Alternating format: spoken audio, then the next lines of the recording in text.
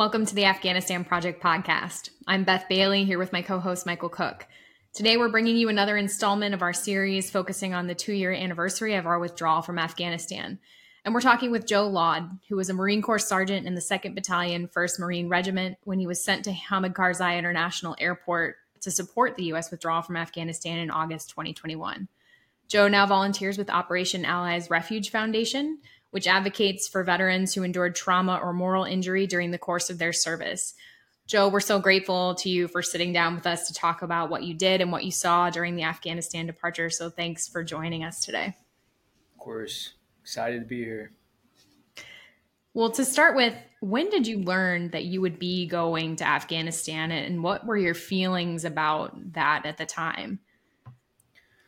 So I think it was about we knew about Afghanistan months before going to Kabul.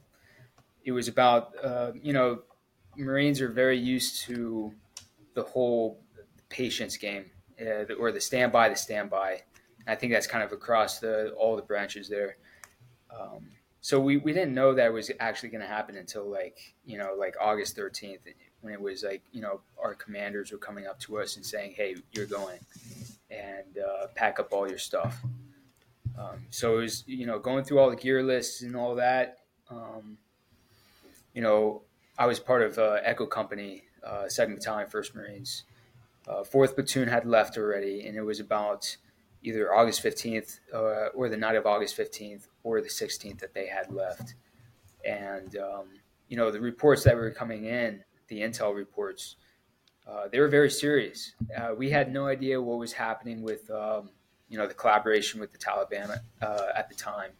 So when we went in, when we were, prepping to go, we thought we were going to get, leaving to essentially become or going into a suicide mission, having no idea that these talks were happening.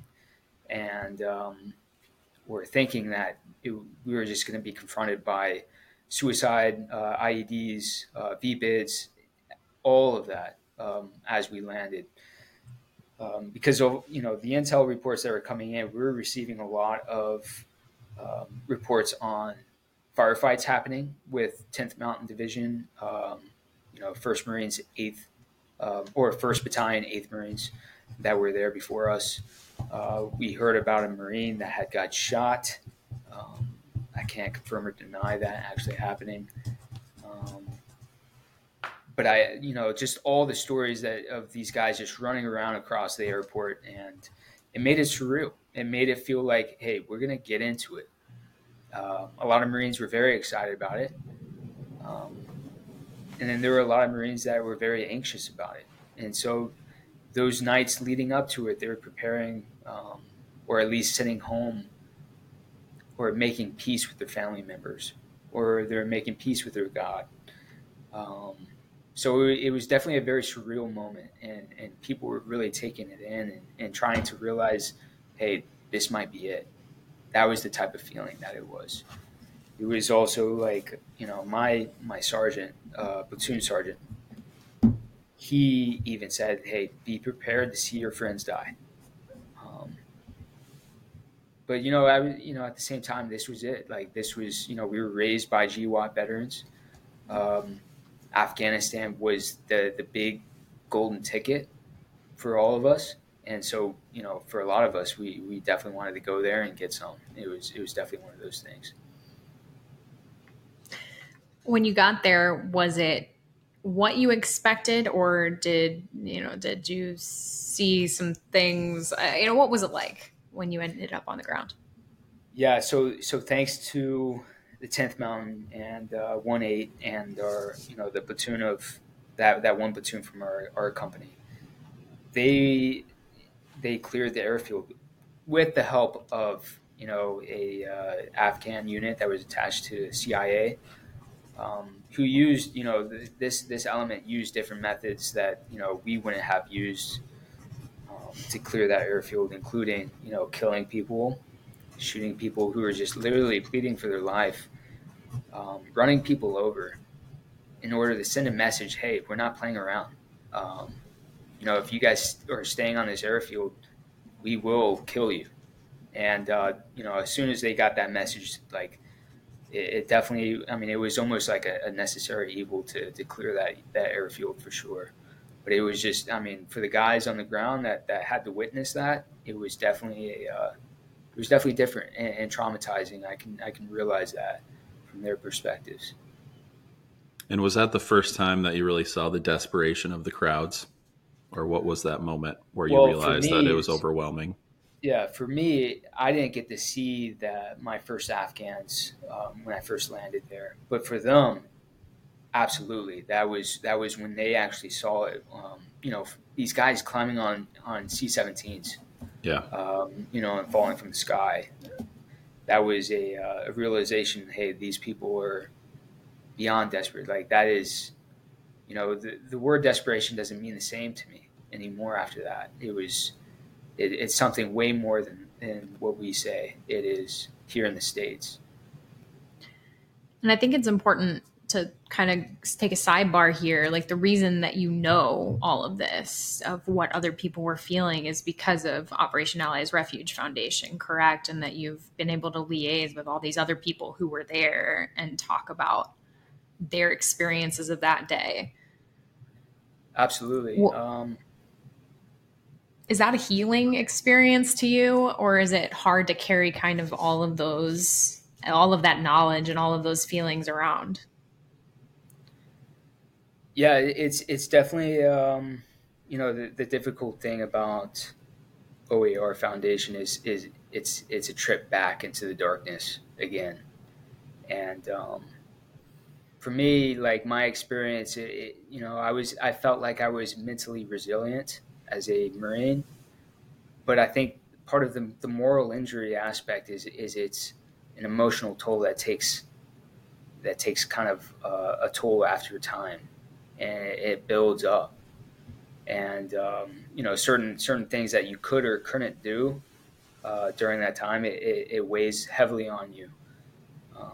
And then when you have these conversations with guys who had immense stories to tell, and they felt like they were forgotten, you share that burden with them when you are working in the foundation, and Hmm. it 100% weighs heavily on you. Yeah. Is there any specific moments from HKIA that you get taken back to in your head when you think about people getting forgotten? I think for me, understanding what happened with the 10th Mountain Division and the obstacles that they had to undertake, and then they came home and unable to talk about their situation, and then you know myself being the first person that they were able to talk to for many of them, it was definitely something that took me back to just the simple personal feelings of isolation and being forgotten. Um, there are other incidences that when you think about like maybe flashbacks or anything like that. Um, I think it's different. It's the way that I see it. It's not the same as maybe PTS or PTSD, where some incident will trigger something within inside of you. There is something that kind of weighs on you as a spiritual measure than it is an instinctual one. It's got to be difficult to then come back and think about those things again. So going back then and asking you to go back to that day that is difficult, or those days that are difficult to think about. What was the day to day like at HKIA, and what kinds of things were you seeing that were difficult to maybe understand as an American or as a Marine? The biggest thing to understand as an American or someone who belongs to maybe the Western civilization is understanding that men take precedence in their culture over women, and trying to understand like that these men were taking the spots of women and children was hard to bear for me. It almost became something that we held a lot of hostility towards these men, these single age men that were doing whatever it took to get through people. Um, yeah, it was definitely difficult to understand that aspect of that situation. Um, because for most of us, or at least for the guys that I was with, we were doing everything we could to help the women and children. That was what was our priority. I know that's the same for the guys that I've talked to throughout all the other branches. The men and the women and children were definitely the priority, and the single age men were definitely the problem. Mm-hmm. And what examples did you see of that? So there was at the gates for sure, we saw it, where the men would, simply trample over women or children or use children as a way to say, because they knew that we were way more empathetic towards children than anything else. So they would often sometimes grab a child and try to use it to benefit them to get through the gate, which was, it was difficult to understand that. And, you know, that whole experience was just surreal to me and to everybody else, that this was the way that it was over there.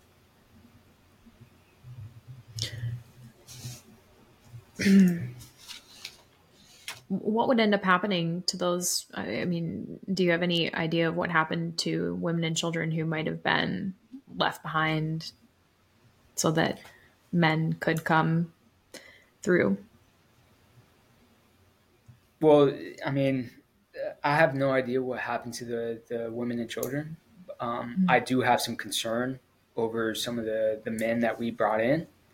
Um, just bringing them into a society where they might feel disenfranchised, and where they might, they just don't fit or feel like they belong in a society that is totally different than the one that they're used to. There is some potential for something dangerous to happen, and we need to be careful and keep our eyes open. And part of what I've been trying to do is I've been volunteering for in the Afghan community where I'm at, just to see if I can gain some insight into that and provide whatever coaching or mentorship that I can to help bridge the gap. But that's an American problem that I think that all of us need to start integrating with and seeing if we can help, because that's obviously to me is someone who's disenfranchised. That can be a serious problem, and we need to fix that. Sure. And I mean, in my head, I can reason it in some ways where, perhaps the male of the family was the one who was under the most direct threat or had the most ability to go work outside of the country. But then women and children left in Afghanistan. I mean, I see it all the time.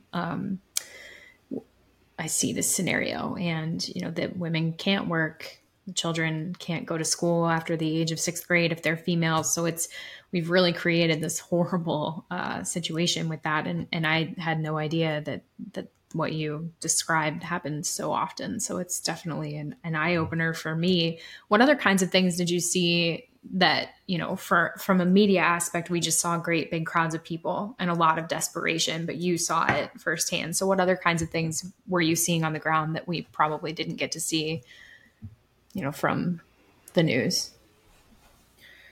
Yeah. So in different things, there's definitely a multitude of stories I can tell on that aspect of what the media missed out on. Um, I think the biggest one was seeing child, like the loss of life when it comes to children throughout that entire endeavor, because they were quickly exposed to you know dysentery from Abbey Gate, or they were exposed to um, the lack of resources when it comes to, baby formula or, access to the medical help. A lot of these people were getting crushed in the crowds, being stampeded and killed there, and people don't talk too much about that. Um, and then also the exits. I mean, obviously, I think a lot of people who've been following what's been happening understand what happens at the exits, but the media, I feel like they continue to not understand what was happening at those exits, and it was, to me, and many of the people who had to witness that was, just executions left and right, or serious beatings that were happening at those exits. So let's go into that. I mean, you saw this happen. You saw the Taliban was executing people. I want to start there, and then we'll go back to the crush of the crowd. Mm-hmm. What were they doing? Were they just waiting for anyone to get released? So I didn't get to witness and this is the interesting thing about the positioning at Abbey Gate, and the difference between where people were. The guys on the wall, they didn't get to witness the the executions, but the guys in the towers, the sniper teams, they were watching this through lenses and scopes, um, with the finger on the trigger, like just wishing that they could help these people, and that was, to me, an extreme moral dilemma that they were faced with the entire time that they were there. Is that, you know they had absolutely the power to stop it, but they didn't have the ROEs to stop these people from committing these crimes, and it's tough, and it weighs heavily on anyone who has that warrior spirit where hey, I'm more than willing to give up my life to save someone, and it's definitely tough when someone who's designed or was trained up to pull the trigger, and they couldn't do it when it was most needed. Sure. Do you have any idea of the number of people? I mean, what was it they were looking for specific people? The Taliban. Do you have any idea about whom they were going after? So I don't quite know or understand if who they were looking for exactly. I just know that they had that checkpoint that basically allowed people in, and they had that checkpoint at the exit. And from what I understand, um, the guys who were pushed towards the exit, they didn't get any sympathy because they got their chance already. Um, and I'm sure that the people that we pushed, because these Marines or the State Department didn't clarify exactly what we needed to look for, we pushed many people out that should be in America today, and that continues to infuriate me to this day. Sure. What was it like to have to tell someone? I mean, what were the interactions like as you were having to push people out? Throughout my experience at HCI, I was definitely trying to stay as stoic and away from my personal emotions as possible. When I was pushing people out, like that was it. Like I was doing my job. The way that I see it now, and I think part of the moral injury aspect of this entire thing is we have to answer for our consequences of whether or not we did the right thing, and that's something that I think about all the time because I still remember the faces, and that definitely keeps me up at night. What about the opposite? Did you ever get to bring someone in through the gates? Absolutely, there was a moment, and I was basically playing the bad guy up until that moment. And I was at Abbey Gate on the wall checking for paperwork and documents, and you had a bunch of these Afghans and their accents, and they're pleading for help and talking to me, and I hear this man, and in the most distinct and clear American accent, he says, "Sir, I'm an American. Can you get me out of here? And I turned towards him, and this is in the middle of the dark, and you can hardly see anything, but I heard his accent. So I turned towards him, and I pointed at him. I'm like, I'm getting you the fuck out of here. And I told him to get his family, and his entire family was coming over. It was like almost up to 20 people in his family, and bringing him over, and holding a child in your hand is just, being up to that point and understanding what life is and what being a human is. It was different, and it hits you totally different when you have that experience. And yeah, I brought them all over. It was like 20 of them. Brought them over to across the canal, and we brought them to the checkpoint, or not to the checkpoint. We were bringing them up to where the State Department was processing them, and a Marine officer told me, "Hey, you can't. Only immediate family only. Only immediate family only." And so that up to 20 some people is now only up to 4.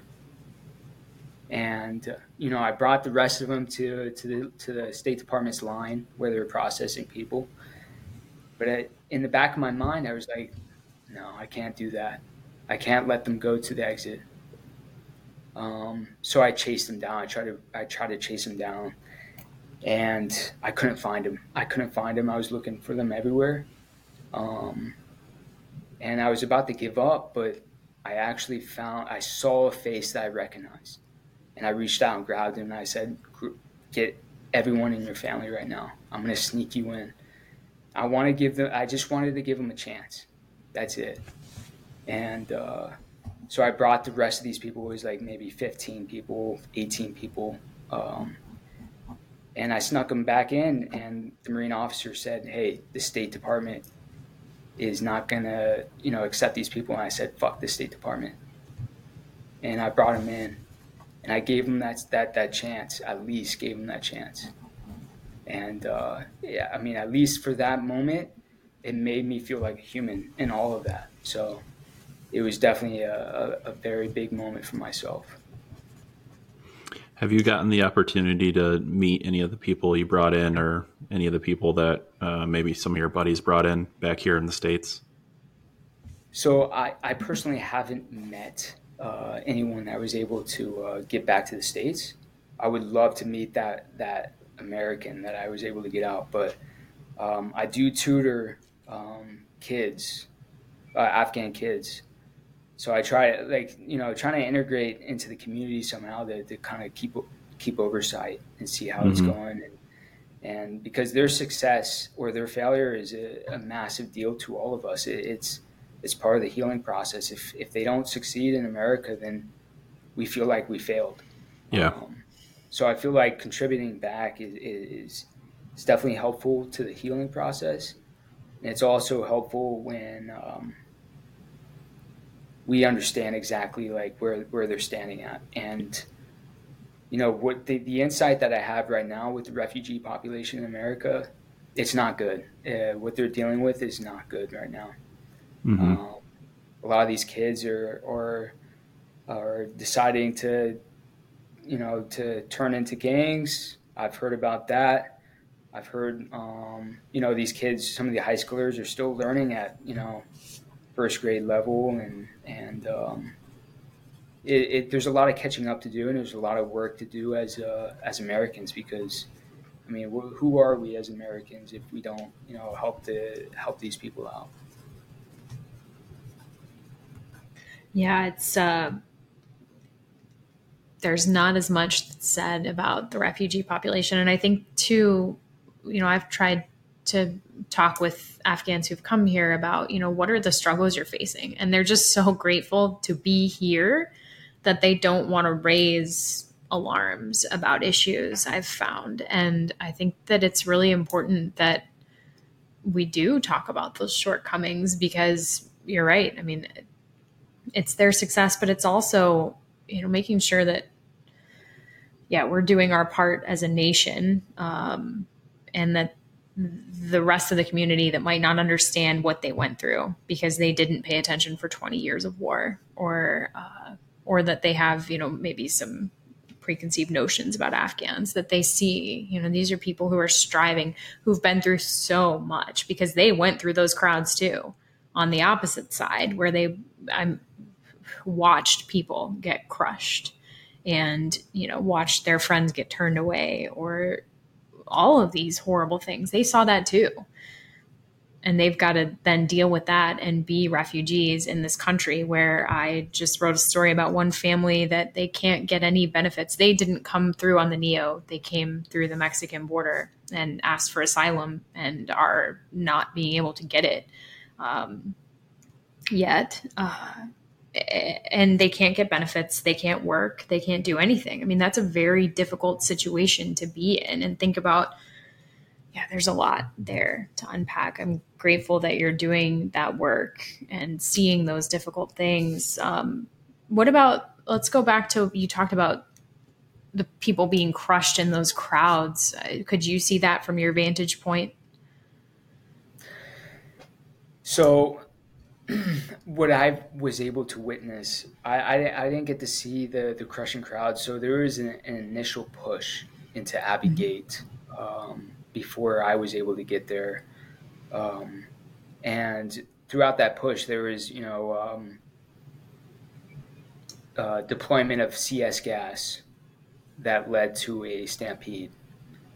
And if for those who are listening, CS gas is essentially like the riot control tear gas, which is non-lethal, but it is devastating, and it definitely does hurt to inhale. But these people, after that deployment, there were definitely a lot of people who were crushing each other and ended up killing. I can't say the exact number, but there was definitely a few that were definitely crushed to death in that stampede. But for some of the things that I was able to see or witness was, I saw the individuals in the canal getting really just destroyed by the sea wire, that you couldn't even see the sea wire because it was so hidden underneath the water, and they would be stepping in it and getting cut up. And you got to think the water was sewage. It was all the shit coming out of the city, and people were, and children were. I know that there were children or reports of children dying from that illness there, from getting cut up there. So it was definitely difficult to see the situation there, and it was almost surreal to know that people were willing to go through that city and then go through that canal, and then attempt to try to get into that processing line that the State Department had. It was just, I don't know if I could have done that. That was, and that's like, that's how we were sending beyond people. my Groups like, Pineapple Express, go through the canal because it was the only way to access, or get attention at the gate. And it's horrid. It always reminds me of how the Taliban would often lace their IEDs with fecal matter, because they knew that then, you would have the transfer of germs into wounded flesh and create even more damage. And that's what I think about when I hear about the sea wire and the sewage canal. It's just horrid. There is never, it feels like, an end to the gore and disgustingness of our Afghan war. What was it like to mentally process? Did you mentally process any of this at the time, or was this kind of like an afterwards, were you just going on during these days? Yeah, I was able to kind of reflect on it at the same time. To me, it was obvious, like, this was just the entire collapse of the GWAT in front of our eyes. It was a fall of a nation, and to me, it felt like it was the beginning of the fall of America.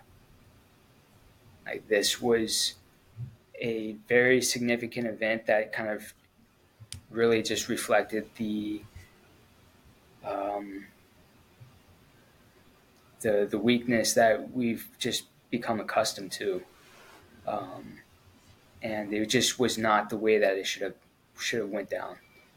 And I will say on behalf of most of the guys I was with that they were all feeling this same type of way as well. Um, it wasn't a good experience when it comes to the way that we thought about our country back at home while we were there, um, and it was just definitely tough for a lot of the younger guys to process what was happening when it came to seeing everything unfold like that. Do you remember the first time that you saw someone from the Taliban, where that was and how that felt to you?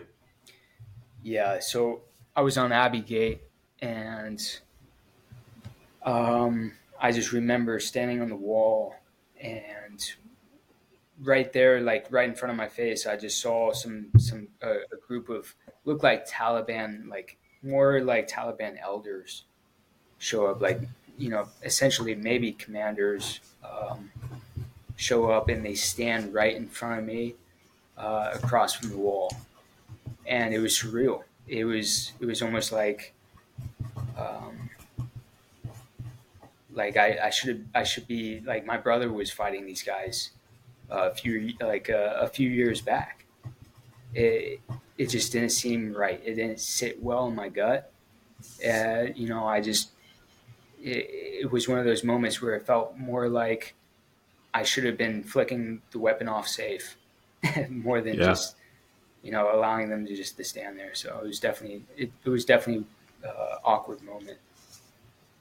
I've heard some people who were at HKIA talk about kind of the Taliban taunting them in some ways. Did you feel like they were trying to do that at all, or were they just kind of show of force? What was their attitude? I had a good buddy that I was with in my machine guns section, and they went after post blast to go grab equipment and do a kind of an analysis of what happened on that on the X. And he went with his staff sergeant to go speak with some of the Taliban leadership.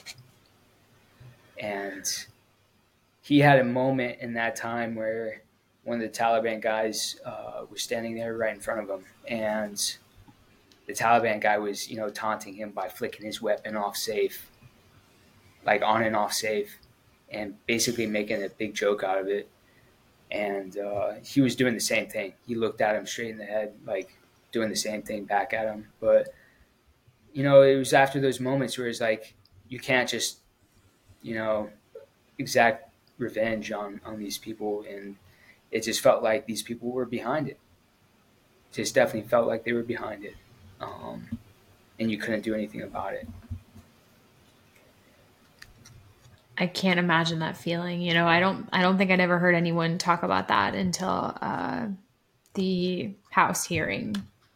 Was it Tyler Vargas Smith talked about being up in the sniper nest and not being able to pull the trigger on somebody who he felt was probably the person who had the bomb at Abbey Gate, and just nobody ever got to hear those stories. What other things happened that were difficult to process that we just didn't get to see that are still tough? Um, I would definitely say that it was definitely a clash of cultures throughout that entire thing, which is definitely difficult. And then seeing an individual leave his family, and having a discussion with this person about, um, I mean, he asked me about what to do about his leaving his daughter at the gate, and I told him to go fucking back. And I told him, like, you need to go back to your daughter and your children right now. And then an hour or so later, seeing him walk up to walk up into a plane without them. It was definitely that was like the thing that was the most difficult is understanding the cultures, and not everybody's like that. There's definitely individuals out there that did anything for their family, and but seeing some individuals or a lot of individuals do things that just didn't make sense to us, and that might be just human desperation and that we don't know about. Um, but sometimes I see it in a different light because we see what happened in Ukraine, where the men stayed back and fought, um, and so that was also a very disappointing moment when we realized like that they did stand a fighting chance. They really did, and they decided not to fight. They gave up. They gave up all the fobs. They gave up all the posts. They gave it up, and that was difficult for us to understand as Marines, as soldiers and airmen and sailors that were all there. It was definitely very difficult to understand that. It's just an endless stream of difficult things. And I know we're going to talk about Abbey and the bombing at Abbey Gate for another episode, so I don't want to get into that here. But how long were you? Also, I'd like to correct the record. It's not Tyler Vargas Smith. It's Tyler Vargas Andrews. Sorry, Tyler, if you're listening. You were after Abbey. How many days were you guys still in country after the bombing? I mean, So we were there for on the 27th and the 28th, so 2 days after. Within those days, we conducted a retrograde, and like Captain Barnheisel, who was on the podcast before, he stated correctly. Like we exacted our revenge because we couldn't go out on patrol and get into a firefight. We exacted revenge on all the things that were around us. So we destroyed everything. That happened on the 28th, where we destroyed all the vehicles, destroyed literally everything, all the infrastructure on that airport. The day before that was when we had where we walked our fallen to the planes, and that was a very surreal moment as well. Like I say surreal all the time, but it was like it's hard to comprehend like these events actually happened. And we walked them through, and it seemed like the entire like all the units that were there lined up the streets to pay tribute. And we marched through the streets, and we carried our dead to the plains, and it was just something different, and I don't know, it was one of those moments for sure. I've never heard anyone talk about that moment before. What? So, can you kind of paint the picture for us and talk about? You said you're going through the streets, and it was everybody escorting all these bodies. Yeah, so we had about, it looked like the entire NATO forces that were there, the British, the Spanish, Italians, they lined the streets, and then 2-1 walks literally down all the streets, while these people are literally lined up alongside of it, as we escorted our fallen to the planes. And it was very, I don't know, it makes you feel like, one thing, like, yes, it's nice to have everybody paying tribute, but it's also very, very sad that this event had happened, and we could have done something about it. Hindsight bias, um, but yeah, it was definitely an interesting moment for sure. Do you think? What were the I think we all say that it didn't have to happen, and I think that's very accurate. Was there any, like, a couple of things that you could pinpoint that you wish we would have done differently? Yeah, I think before we even stepped off, we knew that Kabul was a bad option. Um, Yeah, we knew that Bagram would have been optimal. yeah, Um, I think we almost went in without a plan, um, and we had to come up with everything on the fly. And I have to give great credit to um, our commanders, especially like for my commander, Captain Barnheisel, for really stepping up and really providing for us the best solutions that he could come up with. Um, and it really did come down to those leaders at those levels. The company commanders, the platoon commanders, and the NCOs and sergeants that were involved there. It really came down to every unit leader coming together and putting this all together. It wasn't really the the role of the higher ups, like beyond that. It was really like everything was happening on the fly, and so we have to really give credit to all the company commanders that were there putting this all together.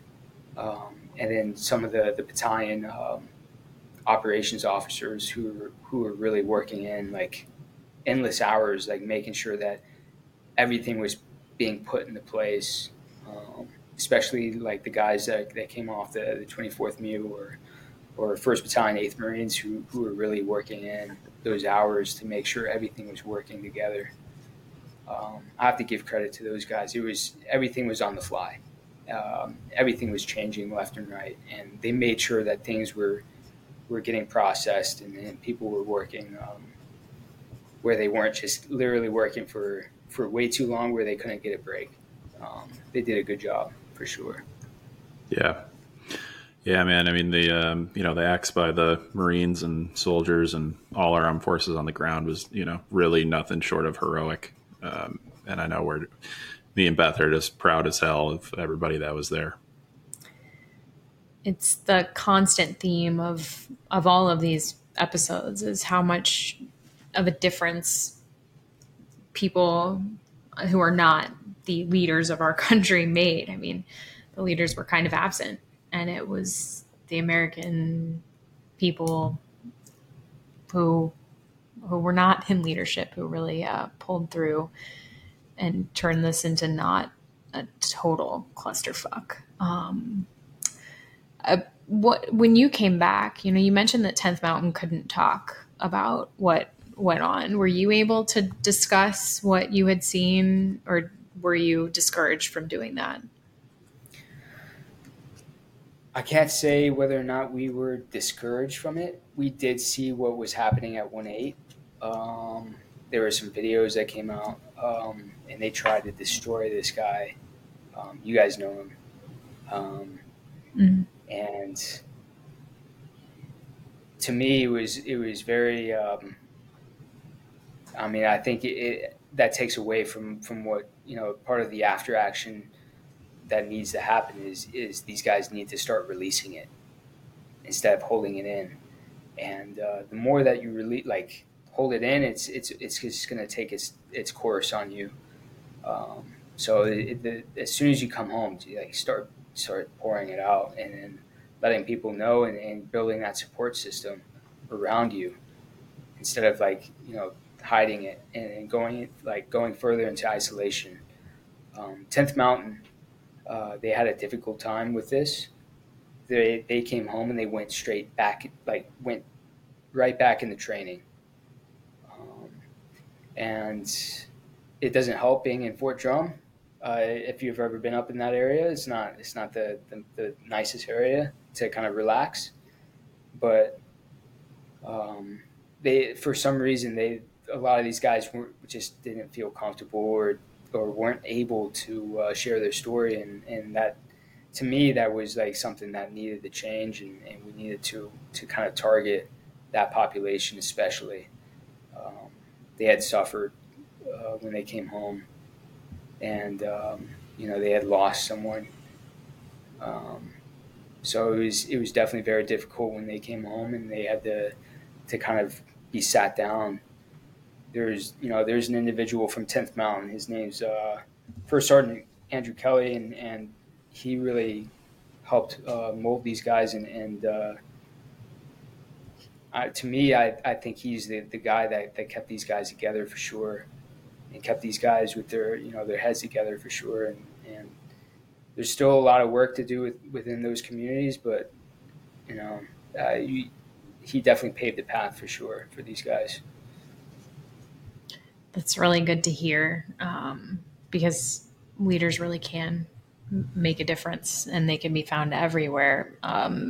Speaking of which, when did you start working with OAR? When did OAR get created? Yeah, so I actually created OAR.